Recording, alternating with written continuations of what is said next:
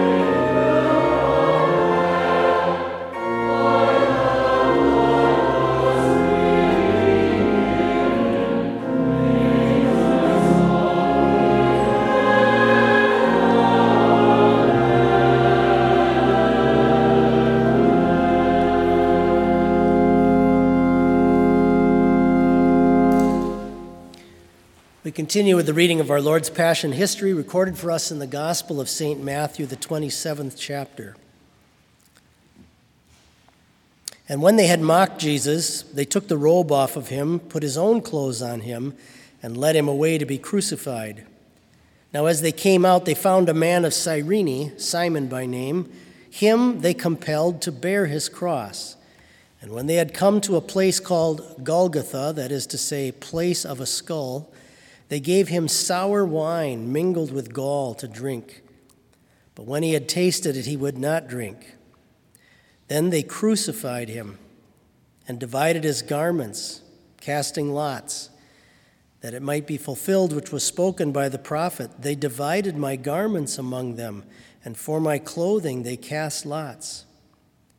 Sitting down, they kept watch over him there, and they put up over his head the accusation written against him: "This is Jesus, the King of the Jews."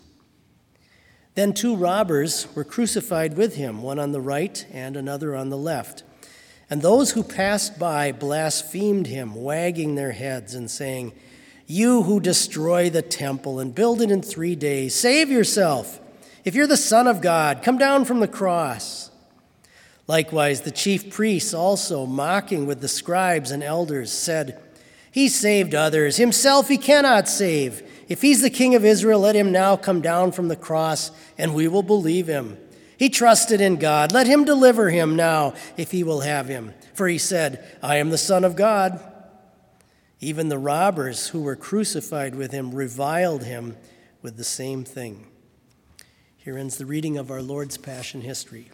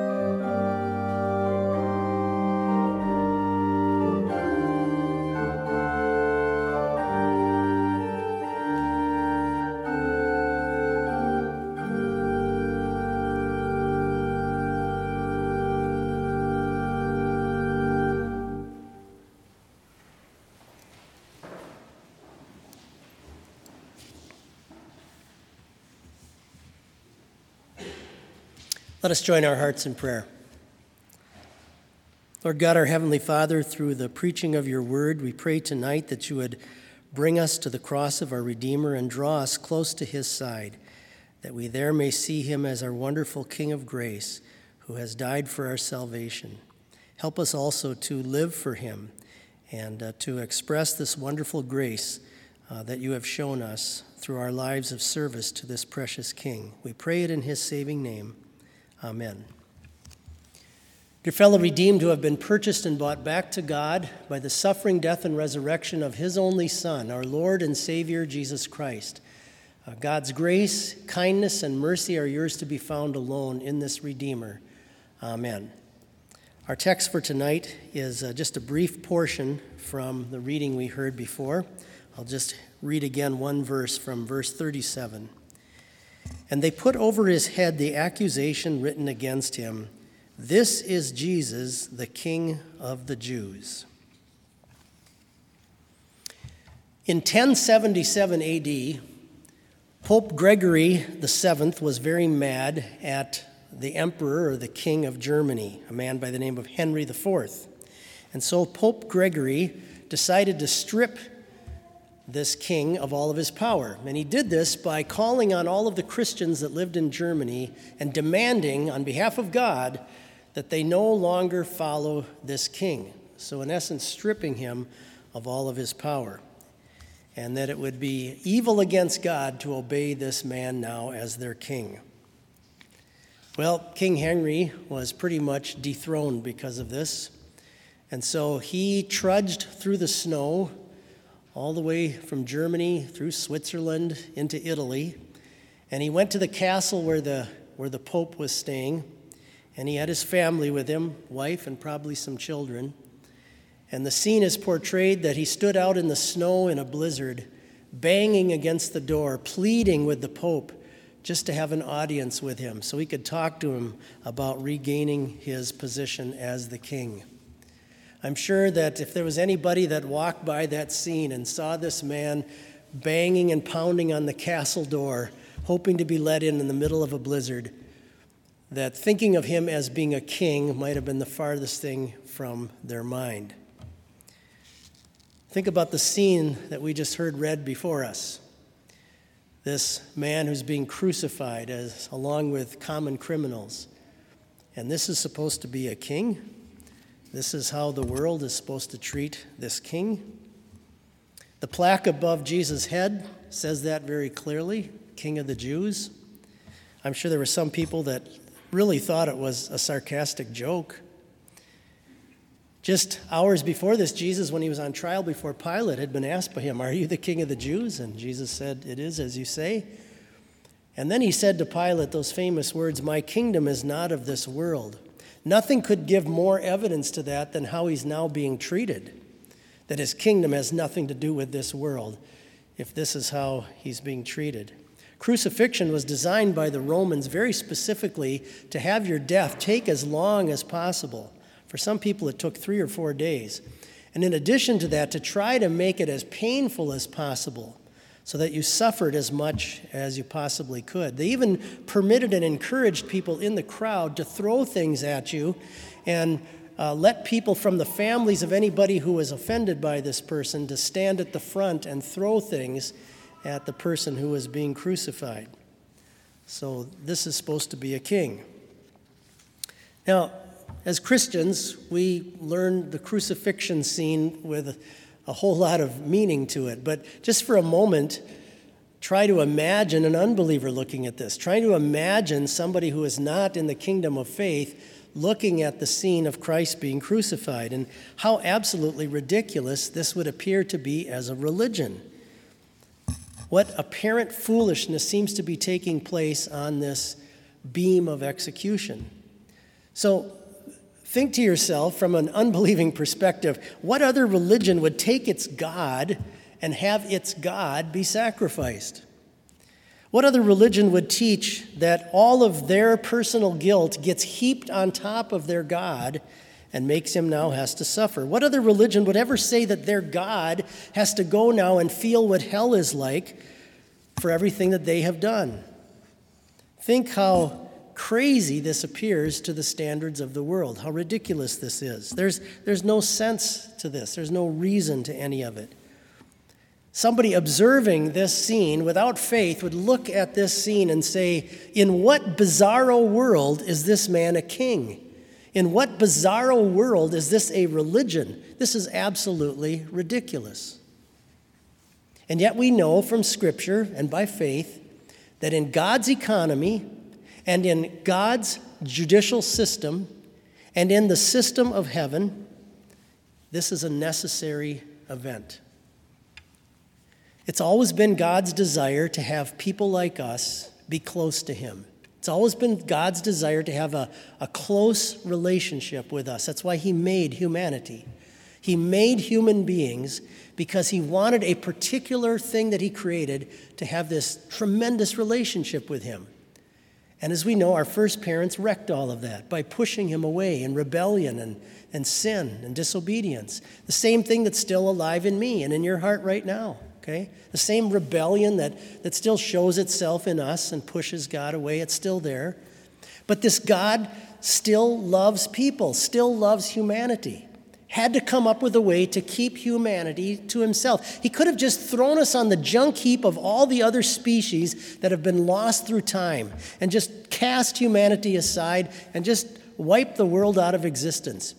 But there were some things inside of him that could not let him do that. There was a powerful love in him for this creature that he wanted to bring back into a relationship with him.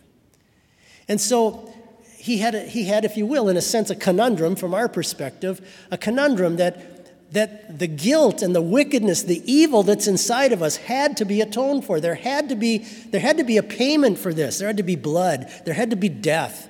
There had to be suffering for this. And at the same time, he loves you so much. He wants to be in such a personal, close relationship with you so strongly that he just couldn't do it to you. He just couldn't lay it on you. And so he came up with a plan to have his justice satisfied so that he could still be God and a righteous God and at the same time love you to death, just love you like crazy.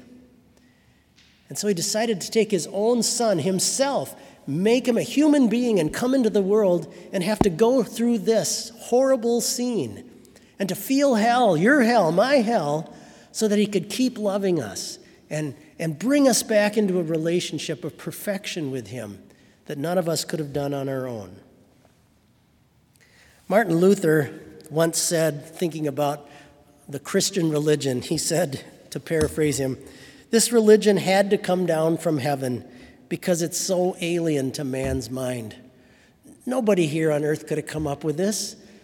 Nobody could have come up. Can you imagine people sitting around a fire one night and saying, hey, we should start a religion.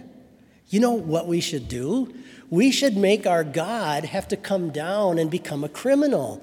And then we'll kill him. No, let's kill him in a really bad way. Let's really kill him really bad. And let's make him feel hell. Let's do that." Can you imagine anybody ever trying to come up with a religion like that? How ridiculous. No wonder St. Paul refers to it as foolishness in the eyes of the world. And I'm sure there were those in the crowd that night that as they walked past Christ and saw the name up above his head just laughed. This is supposed to be a king. And anybody that supposedly was believing in this man, they probably thought, how absolutely crazy, how absolutely ridiculous. They start yelling at him and mocking him from the crowd. Let God come and rescue him if he's supposed to be the Son of God. Let God come and rescue him. It's interesting that those words are a direct quotation from Psalm 22 that David had written by inspiration over 1,000 years earlier. And I always wonder, did some of those chief priests and teachers of the law, the people who were supposed to know the Bible the best, did they possibly, maybe weeks later, start paging through their scrolls and run across Psalm 22 and start looking closely at the words? By the way, go home and read it tonight. It's amazing. It's as if David's just sitting right at the foot of the cross with a pad of paper and a pen, just writing what's going on, quoting people, casting lots for his clothing, piercing his hands and his feet. So if there's any unbelievers out here tonight, if there's anybody who's really not a believer tonight, I'd like you to explain to me how 1,000 years prior to this event, someone could sit down and write details about this event that all find themselves fulfilled in the Gospels. A psalm that we know from other sources was written and well established long before Jesus was ever born in Bethlehem. So how do you explain that in your unbelief? I wonder how many of those priests or teachers of the law stumbled upon those passages and started to realize exactly what they had done. Their very mockery of this man as a king ended up fulfilling a prophecy about the great coming Messiah. It's interesting, in the book of Acts we hear this. Just a few, maybe possibly months after Jesus' death and resurrection, we hear this. The number of disciples in Jerusalem increased rapidly, and then listen to this. And a large number of priests became obedient to the faith.